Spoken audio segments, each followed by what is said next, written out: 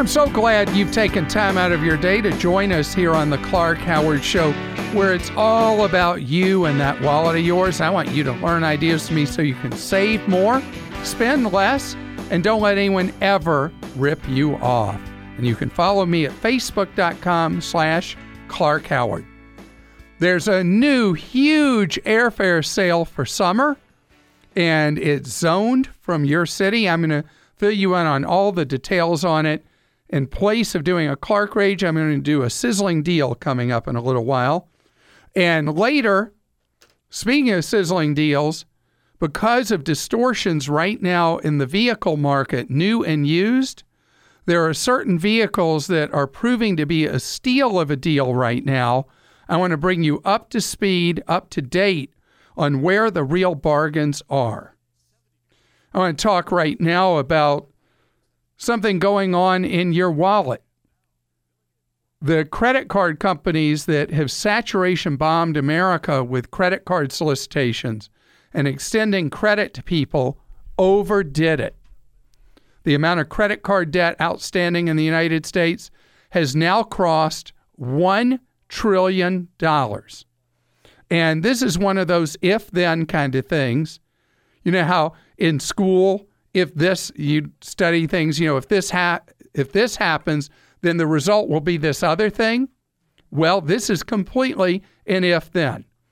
The banks got piggy, handed out credit cards like candy, and now we're all going to suffer indigestion.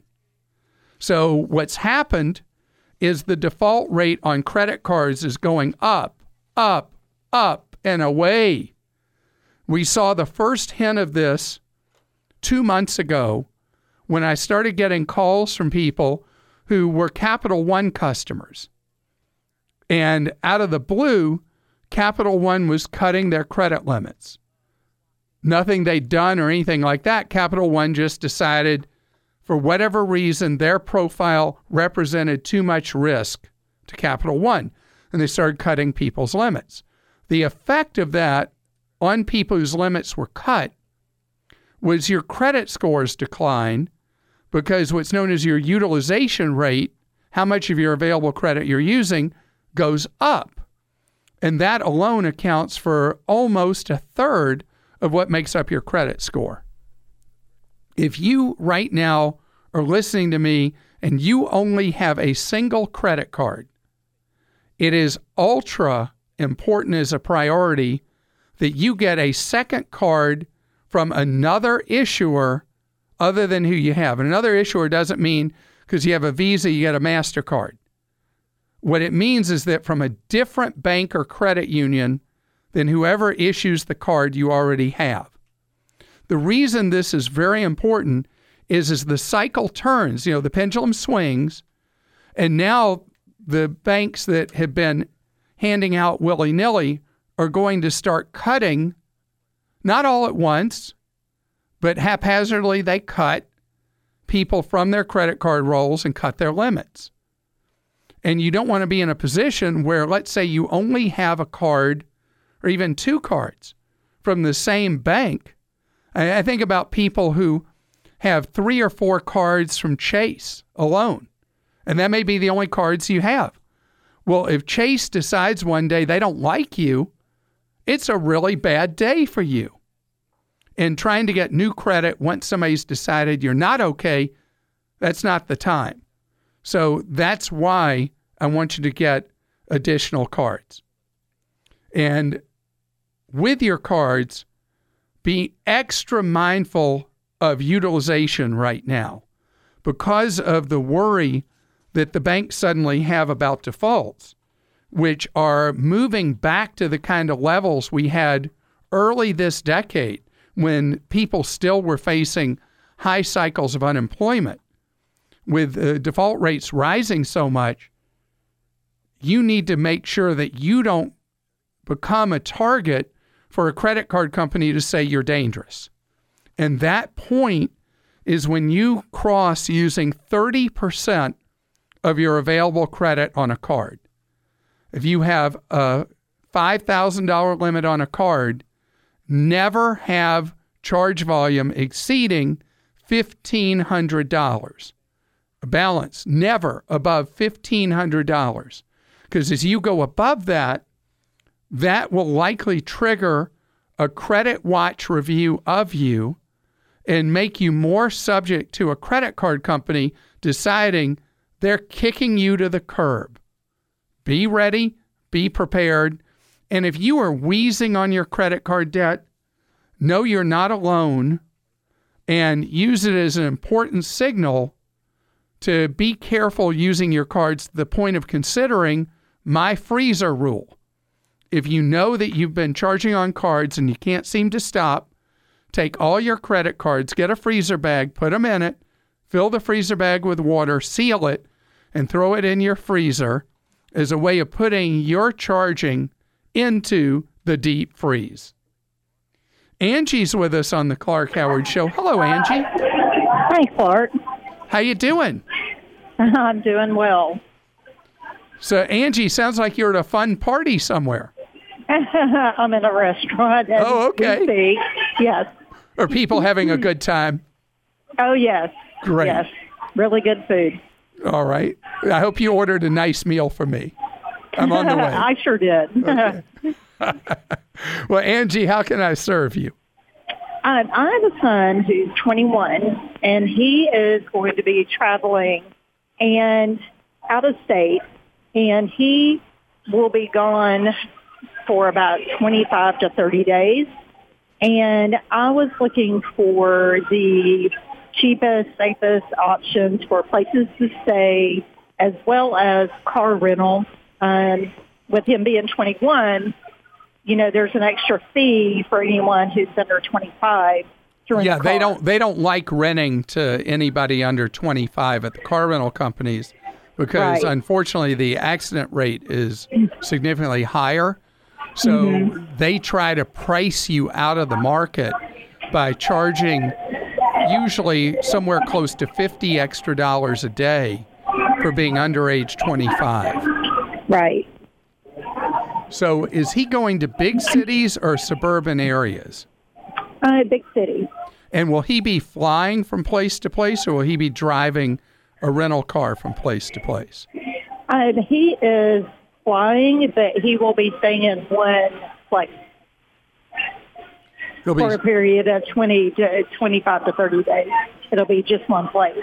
So one thought occurs to me, would it be cheaper for him to do Uber and Lyft where he's going to be than having a rental car?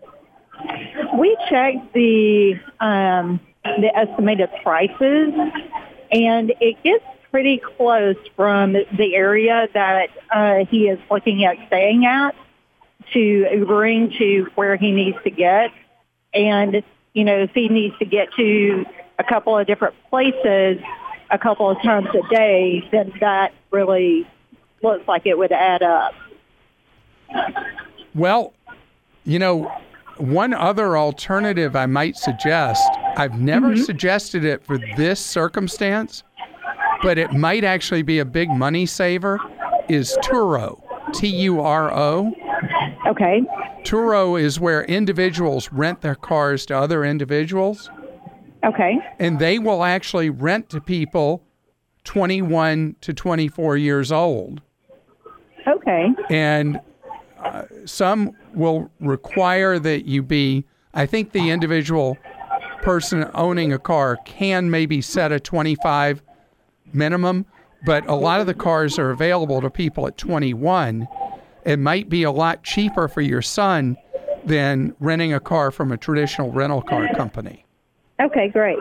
Great. On the Uber and Lyft thing, with Uber Pool and Lyft Line, the rates are so much cheaper if your son's willing to carpool with Uber or Lyft. And I do that routinely, unless I have a reason. And the only reason I can think of that I don't do pool is if my wife's with me, because she hates pool and Lyft Line. But otherwise, only if it's not offered where I am. Like sometimes at an airport, you can't do Uber Pool or Lyft Line, but they reduce the cost enough that often that may be cheaper than a car. even if through Turo, he can get one at the same price, even though he's only 21. Okay. And then the places we're looking at, hotels. I didn't answer hotels, did I? Right. Or renting rooms or, personally from somebody. Yeah, so Airbnb, if he's willing to just rent a room in somebody's home, will be definitely the cheapest way for him to stay. Okay. All right. And that is safe as well. I just wasn't sure what we need to be looking for under anything that's listing under Airbnb. Well, that's why you read the reviews and you read what people say about the safety of the area, how they felt staying at the place, and look at a lot of pictures and know that the area is going to be an acceptable one. A lot of times, cheaper hotels are not necessarily going to be in the safest place. When you read on Airbnb, though, I like for there to be a minimum dozen reviews on a property. And don't just look at the number of stars. Read every review that is listed for a property. Scott is with us on the Clark Howard Show. Hello, Scott.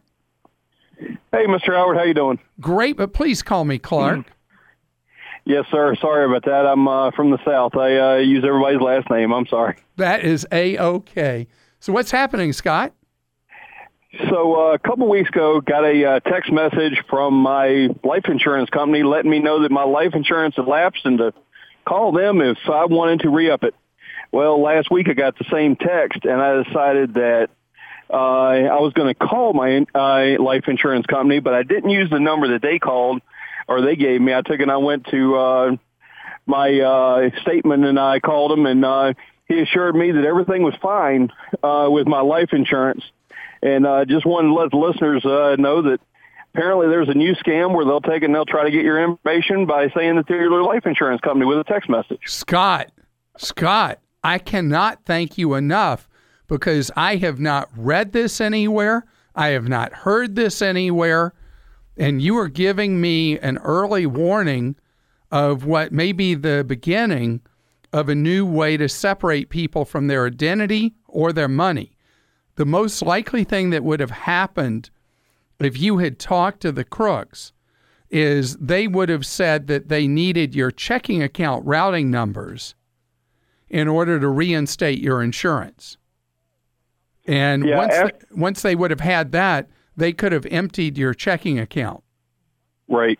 Yeah, after I got done talking to my insurance company, and I found everything was fine, I replied back to the text message. I said, nice try, go scam somebody else. And they were actually brazen enough to try to call me back and to try to respond back. It says, no, it's not you, it's your wife. Well, my wife don't have a life insurance plan with these people, and she never has. Well, I am grateful to you, and I will make sure that I get the word out every possible way about this, and I hope that this is an isolated attempt to steal from people and doesn't become a new real headache for your fellow Americans. So thank you very much, Scott. Appreciate you being a member of our team. Instead of a Clark-rageous moment today, we're talking sizzling deals, because there are some great bargains today. Southwest Airlines has the biggest deal going today. They're doing a zone fare for summer. Very unusual. I'm guessing, and they've said to Wall Street their bookings have been soft since they had the flight problem a few weeks ago where the woman was partially sucked out of the plane and died. And so people have been booking away from them. So they have a sale right now with fares at $49 to places close to where you live, $79 to places further afield, way far away is $99, and coast to coast $149 one way. I looked, I've already booked some of these, and the seats were widely available, and these fares are the best we're likely to see for summertime travel within the United States. There will be matches. There already are some. If you prefer to fly someone else, You may be able to find the $49, $79, $99, $149s available on the airline you prefer to fly. Remember, if you do book Southwest, you have to book only at southwest.com. The fares are not available elsewhere. If you want to see for a particular route and pull up a calendar map and see what the cheapest fares are each day on this sale that ends Friday for purchase, go to google.com/flights. And once you put an initial date, you can then pull up a fare calendar, and it shows you day by day the cheapest fare flying on that day, either on a one-way or a round-trip basis.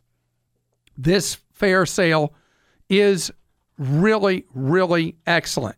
But if you see a fare on American, United, and Delta, beware. A fare that you see from them will likely be the trashy Basic Economy. Basic Economy is an I hate you fare. And the airline has all kinds of restrictions that come with it. They use it as a manipulative tool to show up better in fare searches and then sell you up to a higher price ticket that can be from $25 or so higher to hundreds of dollars higher if you don't want to live with the restrictions that come with Basic Economy on American, United, and Delta. But I flew Southwest last week and sat in the emergency exit row both ways. The safety briefing sitting in the emergency exit row was far more serious and far more complete than I am normally used to, so they are a little rattled by the incident they had over Pennsylvania. Today's the day for deals on transportation. Just moments ago I talked about the Southwest sale that has a lot of matches for summer. Now I want to talk about cars that are deals. I want to welcome you to the Clark Howard Show, where we're all about giving you ways to save more and spend less, and certainly not letting anybody ever rip you off. And you can follow me at facebook.com/Clark Howard. So cars are unloved right now. And when I mean cars, I mean four-door sedans are almost like dinosaurs in the car market. The market has shifted so fast, it's caught automakers flat-footed to the point that you may have heard Ford Motor Company has decided to pretty much get out of the passenger car business and only make crossovers, SUVs, and trucks. Chrysler makes almost no passenger cars to be sold in the United States anymore. And General Motors, with its different brands, although they still sell passenger cars, all the emphasis is on the what's known as the light truck market, the SUVs, the small crossovers, the pickup trucks. And the Japanese, and the Germans, because they sell principally in other markets that are still overwhelmingly car-oriented, have been caught with big inventories of passenger cars at a time that the American people don't want cars. So the discounts are just getting bigger and bigger and bigger to try to move those cars. The discounts are coming multiple ways. First, new cars. There are any of a number of foreign nameplate new passenger cars that the manufacturer incentives are right around 10% of the value of the vehicle. That is a huge number. So a $30,000 vehicle would come with roughly $3,000 more or less in incentives from the manufacturer or the dealer.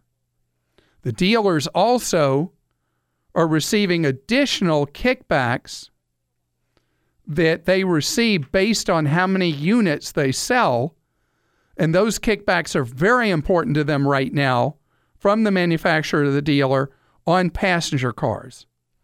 So the invoice price, all through the years people talk invoice price. That has become fiction because with a passenger car, the dealer could sell you a car way below the invoice price and still make a decent profit on the sale of a sedan. I saw an AP item on which of the sedans have really, really big manufacturer deals on them.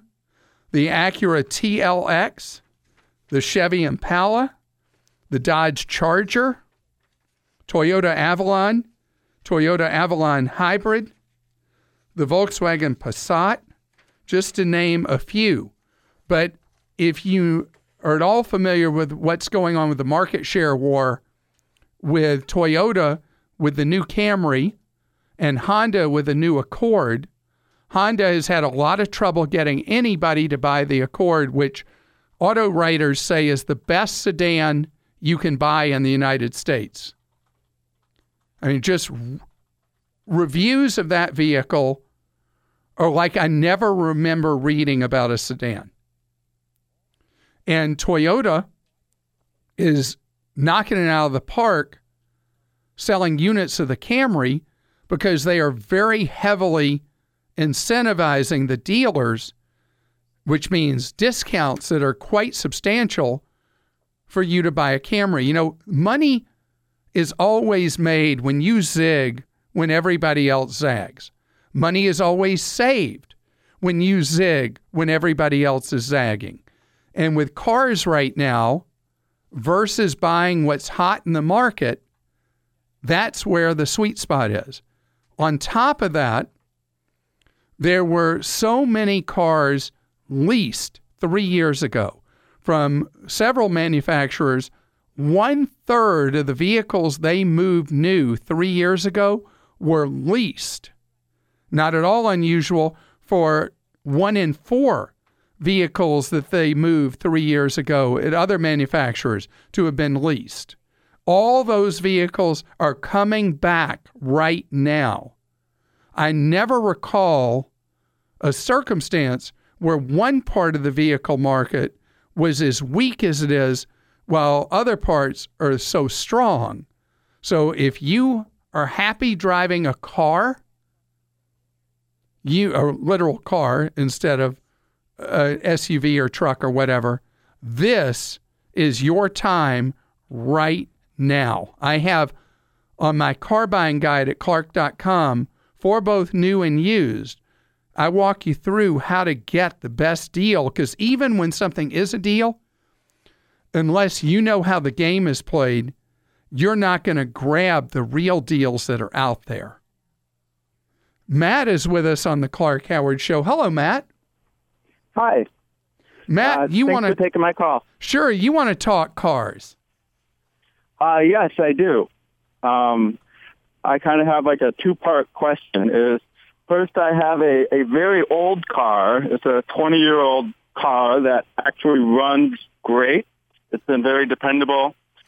And okay, you got to share with your fellow listener, if you would, Matt, what kind of vehicle have you managed to keep on the road 20 years? It's a Toyota Corolla, so it's very reliable. And how many miles do you have on it? 200,000. So 10,000 miles a year. So, and that Corolla, if it's like a lot of Corollas, has not gotten to know the repair shop very much. Yeah. However, I do need to put some money into it now, such as struts and tires, all more maintenance items. So, like, the engine works great, but I'm having a hard time justifying. I've kind of estimated I need to spend about almost $1,200 to $1,500 into this car. That would only make sense for sentimental reasons. If you're sentimental about your Corolla, it would not make sense financially. Yeah, that's what I'm thinking of. So it's just really nice not having that car payment. Understood. But my other question is, I'm leaning towards, I found a car that I really like, and I want to buy a new, but I'm just trying to wonder better to buy it new now or buy a car that's 2 or 3 years old? And well, with an ownership cycle like you do, feel free to buy new. I mean, when you keep a car, not 1 decade, which is what I try to encourage people to do, but you've kept a car 2 decades, you can feel just fine buying new if you wish. If you don't want to spend that money, because of what I was just talking about, if you buy a 3-year-old car, because of the surplus of them, you'll get a really great deal on a 3-year-old vehicle. Mm-hmm. So it really is your choice, because a 3-year-old vehicle will have potentially lost somewhere between 40 and 55% of its original manufacturer's suggested retail price. And so if you were looking at what street price is, what people actually pay, somewhere probably 35 to 50% of its original price will have depreciated out. And so you will have a vehicle that has, in your life, 90% of its remaining value, life cycle left, but you'll only have to pay a fraction of that in what you pay to buy it. Mm-hmm. Well, my other question is, how exactly is depreciation calculated? Is it from the MSRP or is it from like the invoice price? Like it depends. I mean, there are many different calculations of it. There are calculation models that are used for vehicles that are leased that come back into what the payment should be per month, that are based on what the actual numbers are that are typically negotiated for the lease of a vehicle, and then what the remaining value of that vehicle will be later. There are other models that base it in order to have just a marker from manufacturer's suggested retail price. Others yet do it from what average transaction price is. But the most important thing for you to think of is that the price that a 3-year-old vehicle brings is whatever demand is 3 years in for that particular model. So even though there are yardsticks that say, so much value is lost over the first 3 years, there can be enormous differences. I read a story yesterday that there's one particular BMW that depreciates more in the first 3 years of operation than any other vehicle sold in the country. And then there are other BMWs that hold their value pretty well. So it just depends on each car. And so don't try to make a decision based on some arbitrary formula like that. If you're going to buy used, it's really about you surveying the market and looking at price surveys like Edmunds and Kelley Blue Book and see what kind of value particular 3-year-old models seem to have. And that's how you know when you're in the realm of fair market value. And call me in, 2038? And let me know how this next vehicle is performing. Kate is with us on the Clark Howard Show. Hello, Kate. Hey, Clark. Thanks for taking my call. Certainly. Kate, you got some credit card debt we're going to talk about, huh? Yes. So I have about $8,500 in savings, and it's earning next to nothing in interest. And I have credit card debt on one card, and the balance is roughly $10,000, and the interest rate is 8.74. But I also have a student loan debt of $12,000, and the interest rate is 6.8. So my question is, should I use my savings to pay down a significant amount of one of my debts, or just try to pay the most I can each month and save my savings? So if it were me, are you ready to not use the credit card? Yes, I've stopped using it. All right. So I would take your savings and wipe it out against that credit card balance. Okay. Because you'll save so much, even at, you said 8-point-something%? 8.7, yes, sir. So you've done very well with an interest rate on a credit card. That interest rate is roughly half of what the average credit card carries in the country as a rate. Yeah, well, I was an employee of the credit card issuer. That's why I got such a good rate. Well, it is. I mean, that's a deal. But it's not really a deal if you're earning nearly nothing on your savings and paying 8.7. So I would put yourself in a position where you're on the high wire without a net by wiping out your savings, taking the credit card balance down to $1,500, and that'll put you in a position where what you've been paying each month, you'll be able to pretty quickly extinguish the remainder of that credit card debt. Okay. And you're paying minimums on the student loans right now? Yes, sir. Okay. So I would say as long as you stay paying as agreed on the student loan at 6.8, get to the point where you pay off the credit card debt completely with that last $1,500, which I don't know how many months that'll take you. But at whatever point you do that, still continue to pay the student loan as agreed and start replenishing your savings account.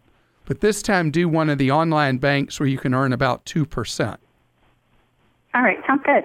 And so you may be wondering, if I get you to wipe out your savings, what do you do if you have a hiccup? Mm-hmm. What do you think I'd want you to do?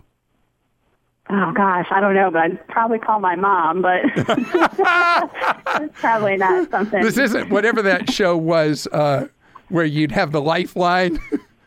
Yeah. No, that's not what I was thinking. But what I was thinking, that in an absolute emergency, you could then use the credit card to deal with an emergency, and you wouldn't be any worse off than you are right now. But odds are if you don't have an emergency till you get to the point where you're rebuilding your savings, you're much more efficiently using your money. Okay. So the key, though, you already have in your mind, in your heart, and that is you're not going to use the credit card unless absolutely it's dire, and that's the right thing to do from here to become debt-free. This episode is brought to you by Progressive Insurance. Hey, listeners, whether you love true crime or comedies, celebrity interviews, news, or even motivational speakers, you call the shots on what's in your podcast queue, right? And guess what? Now you can call the shots on your auto insurance, too. Enter the Name Your Price tool from Progressive. The Name Your Price tool puts you in charge of your auto insurance by working just the way it sounds. You tell Progressive how much you want to pay for car insurance. Then they'll show you a variety of coverages that fit within your budget, giving you options. Now, that's something you'll want to press play on. It's easy to start a quote, and you'll be able to choose the best option for you fast. It's just one of the many ways you can save with Progressive Insurance. Quote today at Progressive.com to try the Name Your Price tool for yourself and join over 28 million drivers who trust Progressive. Progressive Casualty Insurance Company and Affiliates. Price and coverage match limited by state law. Pashan is with us on the Clark Howard Show. Hi, Pashan. How are you doing? Hi, I'm doing really well, Clark. How about you? Great, thank you. How can I serve you today? So today, before with my question, I just want to thank you and your team for your service. And my husband and I are long-time listeners, so we're really grateful for all the advice that you and your team have given so far. Well, thank you so much for that.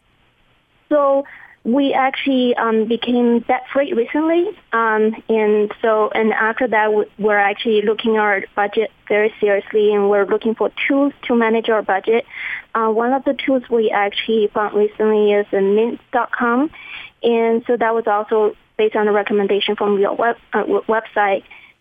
We have Google Chrome at home, with which we're using to manage our bank account, financial account, and also retirement account. So my question is, should we use our Google Chrome to log into Mint.com, or should we use a regular computer to log into Mint.com to manage our budget? I would think that using your Chromebook for Mint.com would be fine. And probably is. I've never really discussed that because most people do the Mint app on their phone. Mm-hmm. But if you're doing Mint.com, doing it on the Chromebook sounds like a smart idea. And the sensitivity of the information available on and through Mint is such that doing it on a regular computer is probably not the greatest idea. And so doing it on the Chromebook would be a good idea. And having the Chromebook to do financial on is so wonderful. And I was looking A lot of people have been buying these ultra cheap Chromebooks on Groupon. And Groupon has a really simple one today, believe it or not, for $69.